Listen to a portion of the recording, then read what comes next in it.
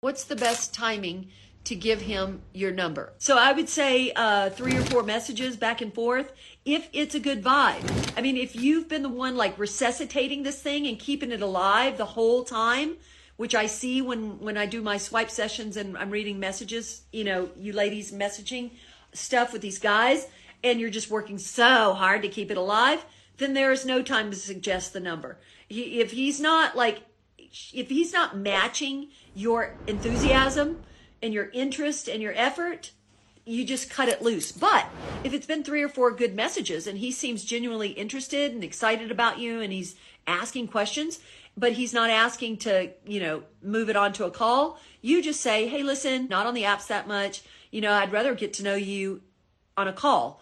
Or let's say it's been 3 or 4 messages and he asks you a good question, but you think it's going to take like a lot of you paragraph to answer, which that's a killer as well. Don't do that.